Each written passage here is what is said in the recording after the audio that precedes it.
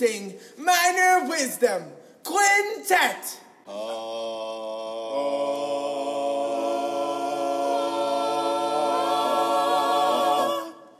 1, 2, a skidda-didda-doo. Minor Wisdom.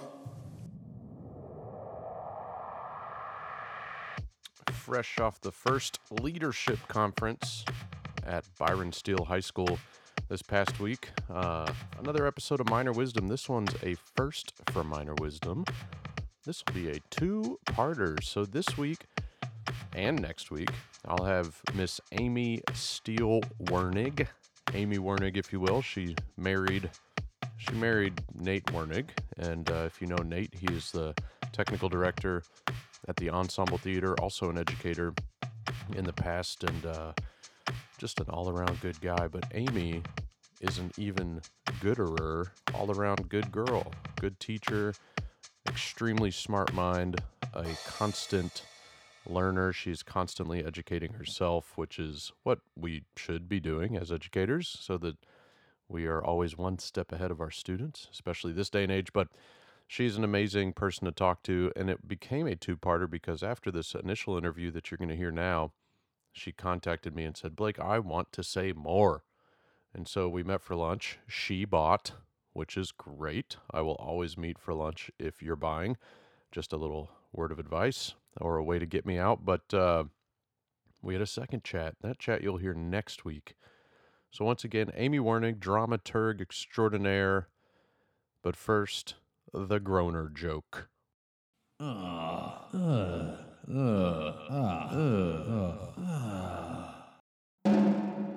Mom asks her kid, why did you get such a low mark on the test? Kid says, because of absence. Mom, you mean you were absent on the day of the test? Kid replies, no, but my friend who sits next to me was. Well, I started teaching, late 90s. I was originally planning to be an English teacher, but every position I interviewed for, they needed an English teacher to do something else. And a lot of English teachers still do other things. And I interviewed for an extraordinary amount of jobs where they needed an English teacher who could also teach theater. And even though I wasn't certified to teach theater, I did junior high theater, I did high school theater. I grew up in a family where we went to go see theater. I'm like, what the heck? Teaching theater, yeah, I got this. And I started at Athens High School in rural Athens, Ohio. And I quickly learned I was a good English teacher, but I was a really good theater teacher.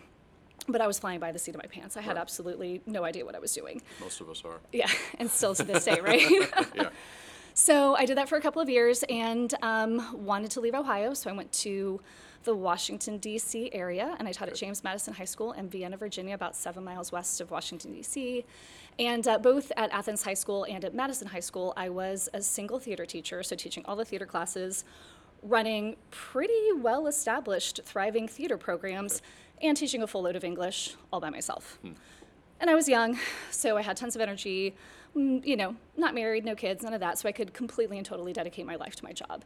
And as much as I loved my job, I loved waking up every morning, I loved going to work, I quickly realized that if I kept that pace up, I was going to burn out before I even hit 5 years of teaching. So I took a break, and being the nerd that I am, my break was going back to graduate school full-time to get my second master's degree. My first one is in secondary education. And I went back to Ohio University to get my master's degree in theater history and criticism. And I know, That's right? what it's called, really? That's seriously, my master's degree is in theater history and criticism. Okay. Yeah, so learned how to be a dramaturg. Yeah. And part of what I had to do to finish up my graduate program was do an internship. So I applied to dramaturgy internships all over the country. And the Alley Theater in Houston, Texas, by far gave me the best offer. Hit it off with Jo Angel Babb, who was my mentor, and Mary Scott Hagel, who were my mentors at the Alley. Packed my car, my old Saturn with my stuff, my cat Onyx, who was named after a really bad rap group that was popular when I was in high school, and we drove down to Texas. And not being a Texan, I never thought I would visit Texas, much less, end up living here. Needless to say, that internship at the Alley was definitely where the right decision, right place at right time, because that, after I finished my internship, it turned into a job.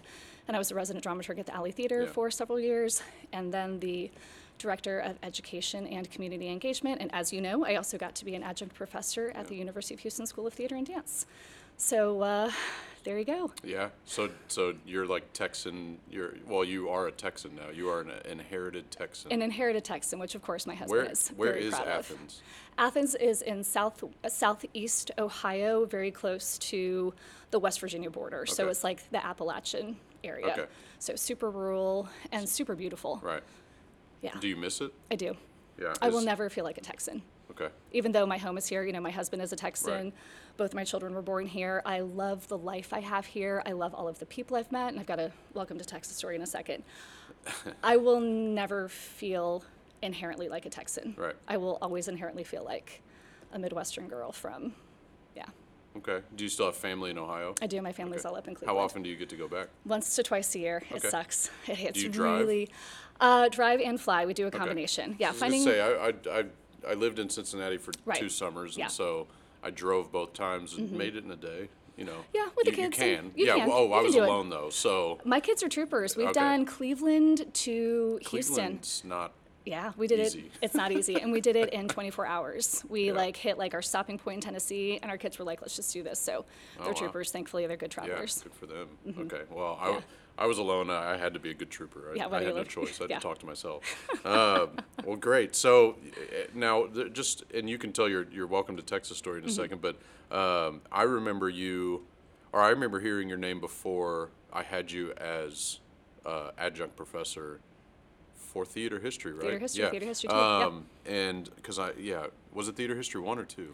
Do you remember? I think it was. I had think the old guy first, and he Yes. was like just kind of a transition guy, and I don't remember him at all. Yes. I remember his class. I don't Yeah. remember who he is. I couldn't pick him out of a lineup. Yeah, we were I'd be theater history too. stereotyping. Okay. You and your cohort at Yeah. U of H were some of the most brilliant artists We were fun. with whom I've ever worked. And that Yeah. was also back when, and that's not a knock on the current status of UH, but that was back when the undergrad ran the program. You guys ran the program. We Yeah. had tremendous opportunity. lot different. It was totally, you got to be creative. Yeah. And you got to follow remember your that really quirky. well. Yeah, it was really a great time at U of H. And now it's a master's program that Yeah. has bachelor's, a bachelor's degree that you can get. But, Definitely. which is kind of how it should be in a way. But I anyway, think there's that's a different. benefits to both. Yeah, Yeah. it depends on what you want. But so I knew you though. I knew of you before you walked into UH because you made an impact at the Alley rather quickly. Thank you.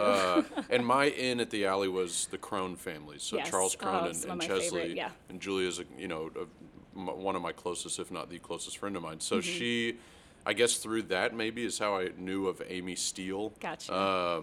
And just, I think Charles talked you up, Charles Crone. He's one of my favorite artists Because he's ever. he talk about a history nerd. Oh yeah, absolutely. So I think he found some sort of, like I know he loves Julia to death, but he saw like this different daughter in him because Julia's not a history nerd. Right. But I feel like that's how I got to know you, or started to get to know you, started to hear of you, was through that the Alley, kind of just you rising up to the top really quick. Yeah, I So, worked hard. I loved it. And again, I was still young. It was pre-marriage, pre-kids, and I could pour all of myself into that. And then, I'd go into work at the Alley, and I'd look around like, this is ridiculous. This is my job. This is what I have the privilege and honor and whatever you want to call it to do every day. And they're paying me for it. Yeah. Now, granted, they didn't pay me very much for it, but they were paying me for it. Yeah. And my whole attitude was, I'm going to soak up as much as I Yeah. possibly can and give as much of myself as I possibly can to this process because again, just the gift to be Yeah. able to work with artists every day in a theater that that's its sole purpose is to bring art into the world. Here's a fun question: did you ever fudge the authenticity of an item being a prop or a costume? Like that hat is close to being accurate, but that hat is not accurate. That kind of thing. I would Did you- always bring it up to the designers. Like if Okay. there was something that was period-ish. So you're more of a consultant. You're not necessarily like the. Absolutely. Yeah, That's okay. and to me very much the dramaturg's job is I am a consultant in the theatrical And endeavor. if they decide to go with it. Then, Exactly. Okay. And again, at the Alley, most, pretty much every single Yeah. designer. I mean, they knew the choices they were making and why they were making it. And I would raise the question, like, have you considered? And, often they had. There was a Kevin Rigdon, who's one of my favorite people ever, Frame 312. He had decided to use, I think it was window blinds, which actually hadn't been invented by that time period. Yeah. And, it's Kevin. He's like, nope, we're good. I'm like, all right, Kevin, you got this. All right. I posed the question. Now I'm walking away. So, Yeah. but so it's funny. and that's a big part of my job too as a dramaturg. Is of course you're the historical consultant on a play that is a period play. If it's a contemporary play, the consulting I bring is why are we doing this play now? How does it speak to our community, to our country, to our world? So again, why The tell a story? relevancy, The yeah, relevancy, yeah. absolutely. And I work with the entire team. The director is ultimately, if we're doing production dramaturgy, that's Right. my direct collaborator. If it's a new play, the playwright is ultimately my primary person I'm collaborating with. But of course, I collaborated with the designers and the actors and the other artists to fully breathe life into the world of the play and what the playwright intended the play to be and what the playwright intended to communicate to audiences. Right. Wow, that's fun. I mean, it just sounds. It's always one of those things that's really, especially when you started. Not to date you. Yeah. But like the internet was not what it is today. Not at all. No, I did old school research Yeah, so in it's the like library. Encyclopedia Britannicas. And going to Oh, yeah. to paper. A lot of that legwork. Is that something? So still today, Mm-hmm. because you still kind of help along. I mean, I don't know how much you do at the ensemble if you do anything with their like dramaturgy kind of stuff. Yeah. But is that something you try to like? Do you take the are you, what's the word? What I'm trying to. Is the internet something you have animosity towards? Like you're like, I used to be able to do it That's when a good it was question. paper. When it was like paper, when I right. had to flip through books. I love the internet, and I in my classroom, whenever I'm working with a group of young artists, we always have somebody I call the Google dramaturg. Like when we're doing table work or we're digging deep into the script, if there's something that we haven't researched or that the dramaturg that I'm working with, the production, because I always have student dramaturgs on shows that I direct with my students. If there's something that we've overlooked, Right. I always have a Google dramaturg with their phone. I'm like, hey, Google dramaturg, Google that, look That's it up. good. And what I'm teaching my kiddos is there are some sources are better than others. So through that process, because that's the language they speak, it's the way our world is. And instead of fighting it, we need to embrace it and use it to the best of our abilities and teach our kiddos how to be critical consumers of information. So but I'm still a fan of the library. Yeah. I still love the books, and I love all of even the stuff that's out of date, because the out of date stuff existed and got us to where we are now. So I like using a hybrid of old school and new school. Do you teach any sort of recognition of what's authentic and what's not? Absolutely. Do you do that? Oh, yeah. But do you do that with adults too? I do as well. Because sometimes, like my generation, I hate this, but I believe I'm a millennial. Yes, you are, Blake. Although, I don't accept that. You're a unique millennial. I'm an early millennial. Yes, you so are, I'm, yeah. I'm right at the beginning. So I hate that. I can't even, I want to cut that out of this podcast. But my generation has done really well with adapting to technology. Absolutely. But then just right before that, so like my sister, for instance, she Yeah. doesn't listen to my podcast, so I can call her out. But she, for instance, had, just a good example, had this round, sort of 1.5 inch tall disc sitting on a desk, plugged in, ready to go, and she didn't realize that all you had to do was say, Alexa, right? Like it blew her mind when I came over and I said, you have an Alexa? And she pops up, she's like, yes, what do you need? And she goes, that's all you had to do? That's it. And so the reason I bring that up is because there are some adults that they're not old, Right. they're early 40s. That's Yeah. not considered old, that just haven't been able to, in the classroom, teach their kids what is an authentic Right. source on the internet and then what is Wikipedia Yeah. or what is something that any schmo can just get on and Yeah. type up and say it's authentic. Is that something that you have been able to, because the masses need that. The masses need not that. just a room of 30 kids. Absolutely. And so what I do when I'm working with grown-up artists, I always cite my sources on Okay. all of my materials. I let the artists I'm working with know where I got my stuff. And I will often explain, I got it from this source because, and this source is reliable because. Got it. So I inform them as much as I inform the students that I'm working with. Have you ever come across something that's fooled you so far? That's a great question. Nothing initially fooled me, but nothing I've actually followed through and Okay. used. I was able Yeah. to catch it before Yeah. I used it for. It's that measure twice, cut once You got it. theory. Exactly. Yeah, And yeah. I'm again, I think it's the dramaturg in me. I am meticulous in my preparation.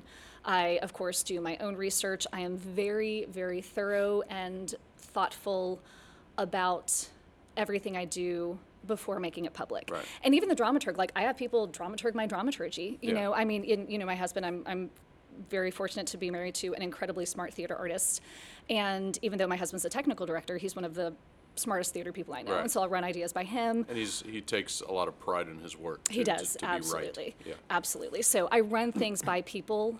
And again, we have this great community of, fellow theater educators who are so smart and savvy. So I will often run things by my teaching partners and my husband before I make it public to make sure I've done, I've Yeah. done due diligence. What is a good difference between a middle schooler and a high schooler that's being taught by somebody that is so kind of enthralled with this idea that history is so important? Mm-hmm.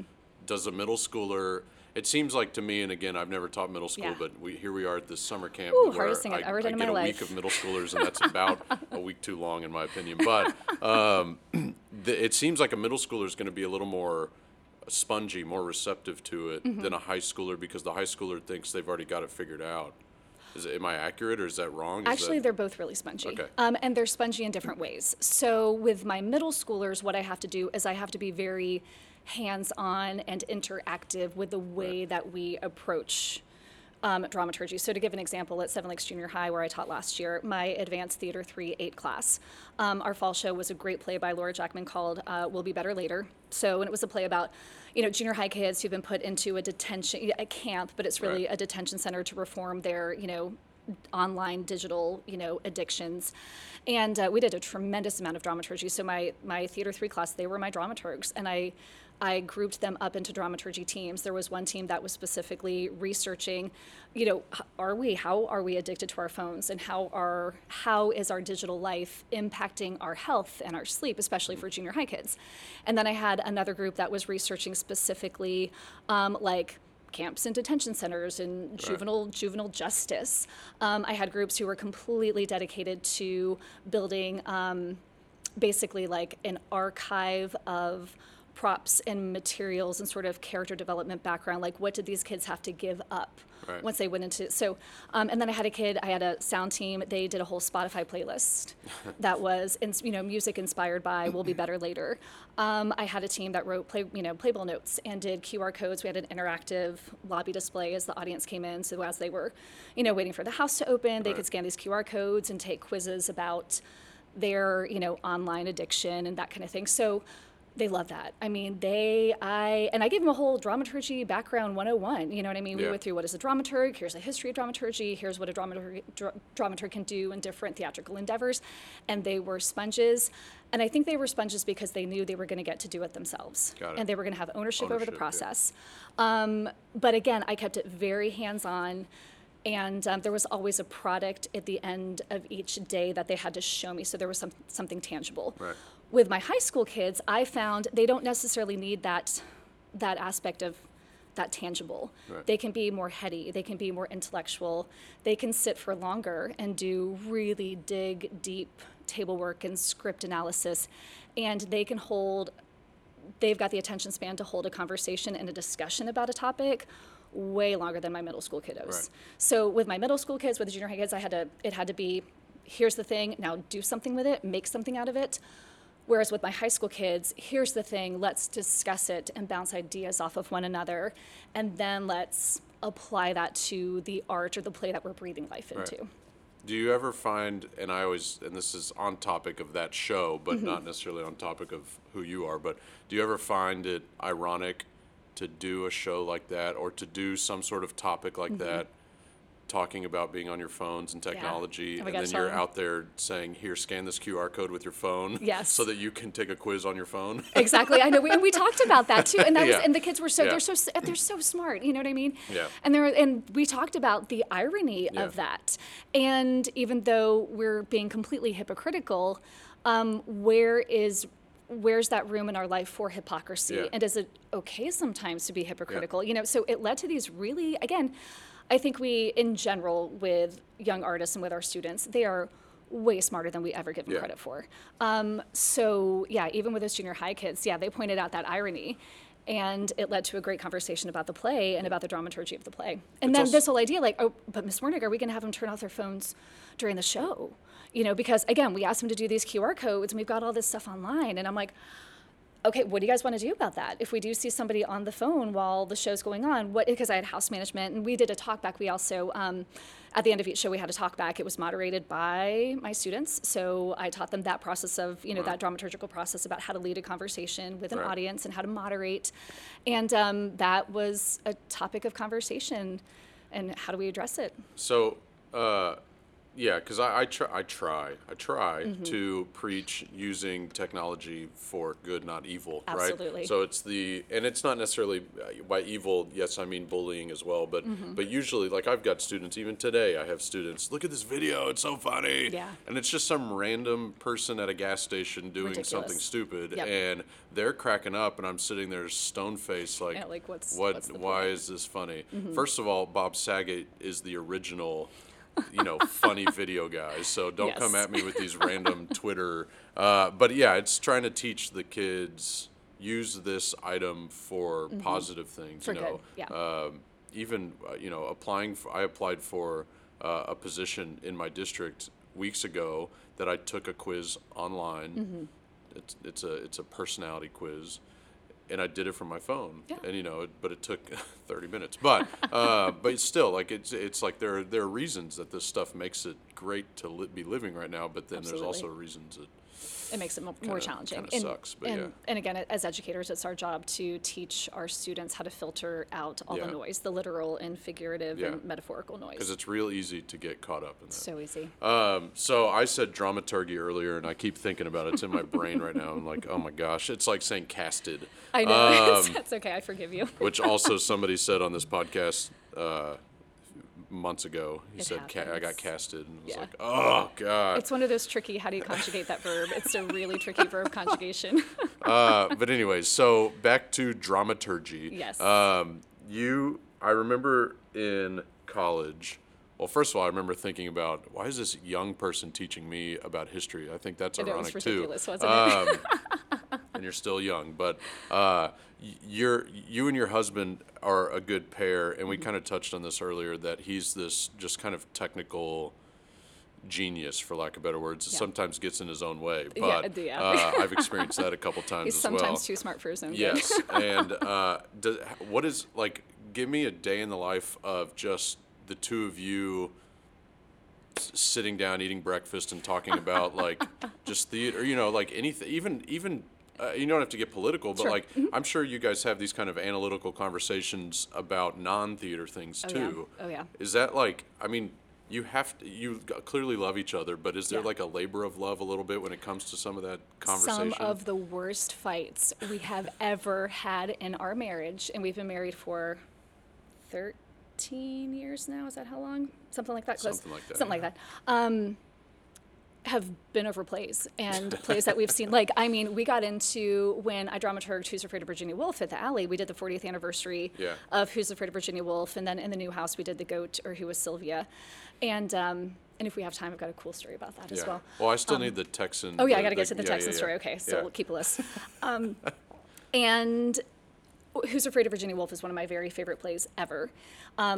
Nate loves it as well, but there was a choice in the way that a line was interpreted. I can't remember exactly what it was, but I mean, we drove home, and he's like, "You're too close to the play. It's because you were the dramaturg, and you can't see it objectively. And if you saw it just as an objective audience member," and I'm like, "But part of my job is to see it. And I always take a break. Like I Yeah. always in the process of the You're like, rehearsal stop process." the car. I'll get out and walk. Exactly. Like seriously, we were screaming at each other, and we parked, and we're like, okay, this is ridiculous. Before we Yeah, walk into the yeah. house, we have to settle this.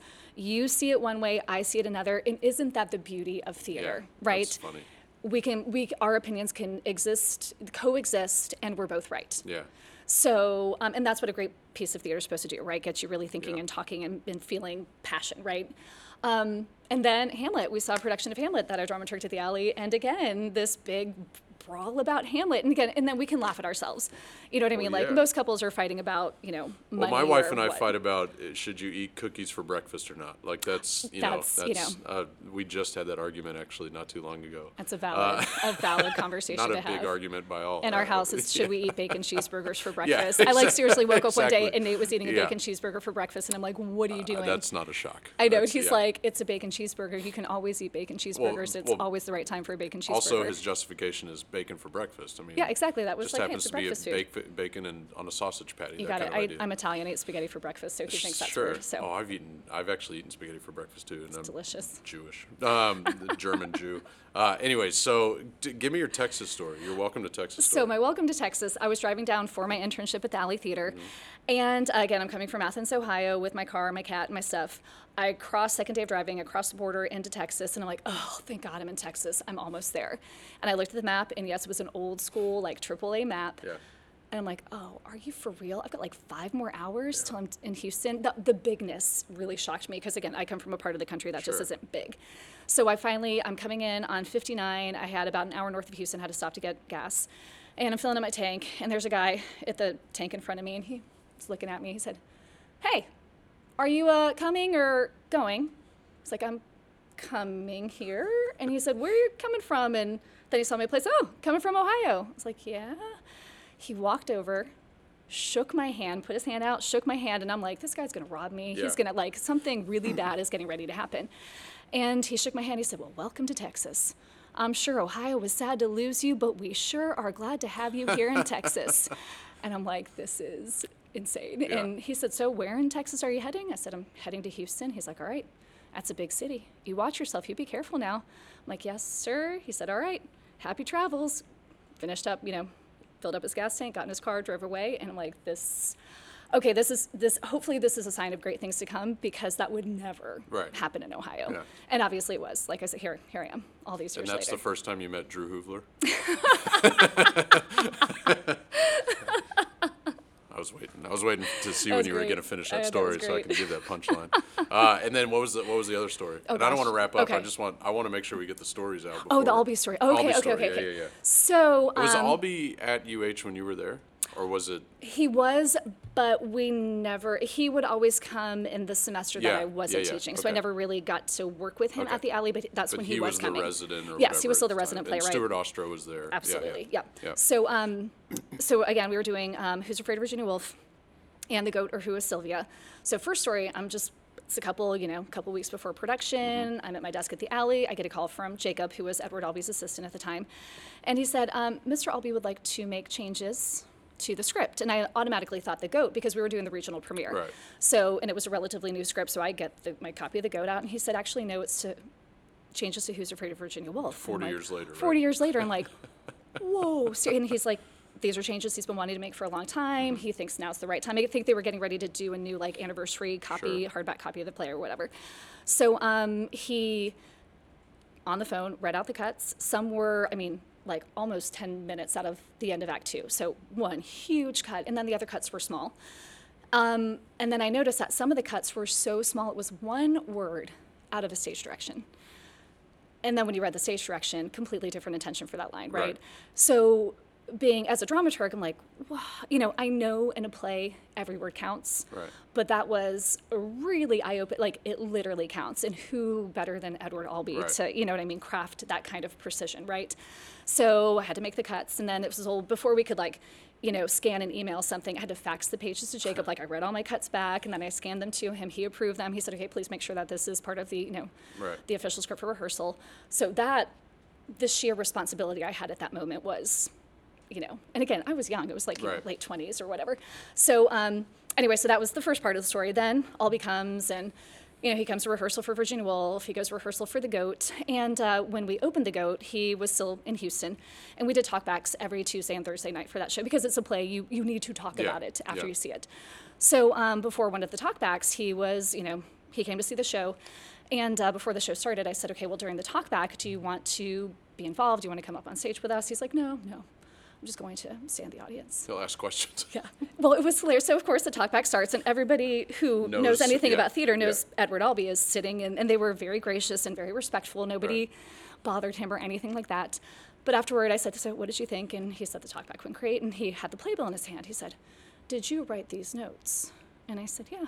And his assistant had actually approved them. So anyway, somebody in his estate, his neck of the woods liked them. But anyway, he said, did you write these notes? I said, yes, I did. He said, oh. They're very good, very good.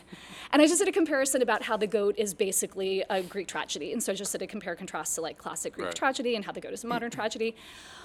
But Edward Albee said he liked my writing. You know what I mean? And it was like, like one page in the playbill, right? And it was probably midnight in Ohio by the time I got home, but I called my mom and my dad. I'm like, Mommy, Daddy, Edward Albee likes my writing. And I was just so humbled by that compliment. Yeah. So anyway, definitely one of the highlights of my career. Do you have other encounters with, I mean, I know you have other encounters with playwrights themselves, but like playwrights on the level of Edward Albee? Like, did you ever work with Lanford? I met Lanford. I didn't have the pleasure or the honor of working with him, but everybody said he was just as wonderful and gracious, so I did get to meet him, and he was a super cool dude as well. What about, like, I mean, we've already talked about Kevin Rigdon. We don't want to, his head is already big enough. I love Kevin too. I mean, he's my mentor. He was my mentor. I haven't talked with him in a while about he's one of the just stuff, but best people ever. Yeah, he's very cool and also extremely knowledgeable. Oh yeah. Kind of disgustingly knowledgeable. It's a little weird. It's like yeah. His brain is pockets of just this little information that he's walking. Or it's a filing cabinet. It's exactly like that. You ask him a question, it takes him a second, and he kind of looks, and then he just comes out with this answer, and you're like, oh, okay, you do know the answer. Yeah. Anyway, it's a little disgusting, but you're so with education and with your time at the Alley and all that stuff. You just have such a unique background, I guess, is what it is. But what has kept you like? Do you get bored? Never. Like, okay, Never. but do you not want to get complacent? You know, you get. That's you actually have a done really a good lot question. of stuff. Yeah. Maybe not bored in sort of an elementary way, but you know, you've gone place to place, and is it this need to kind of just spread the knowledge, or is it? You know, what is it that's keeping you driven like that? It's that. So as human beings, every single one of us, we're inherently storytellers. Sure. The fabric that literally makes us who we are is woven from the stories we tell and the stories we receive. And what I love most about theater is that theater, being the investigation of the human condition, is the most immediate art form that helps us understand this crazy thing of being human and humanity and all of its beauty and messiness and chaos and complexity, right? So the fact that because of that, with every project I do in theater, I am learning something new. I'm a lifelong learner. Like, to me, the best theater artists are artists who just love to learn. I love to learn, and I love to share what I learn with others. And in that sharing, that giving and receiving of stories, I learned something new from the artists and my students in the room. So I learned something new every single day because of theater. Right. And it's that that inherently joyful process, that inherently curious process that keeps me wanting to do what I do. And you know, every play is you're working with a different group of artists on a different script, which is a different story. The audience is new every single night, so even though you might be telling that story for, you know, an 8-week run, it's literally a different story because of the audience who is receiving it.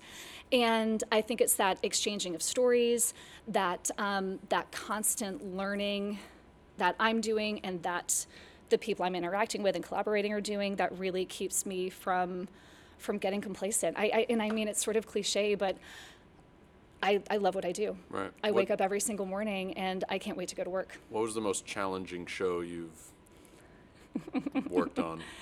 A junior high production of The Little Mermaid, and I am not joking. That's The funny. Little Mermaid Junior. They're with junior high kids, and teaching junior high is literally the hardest thing I've Yeah. ever done in my entire life.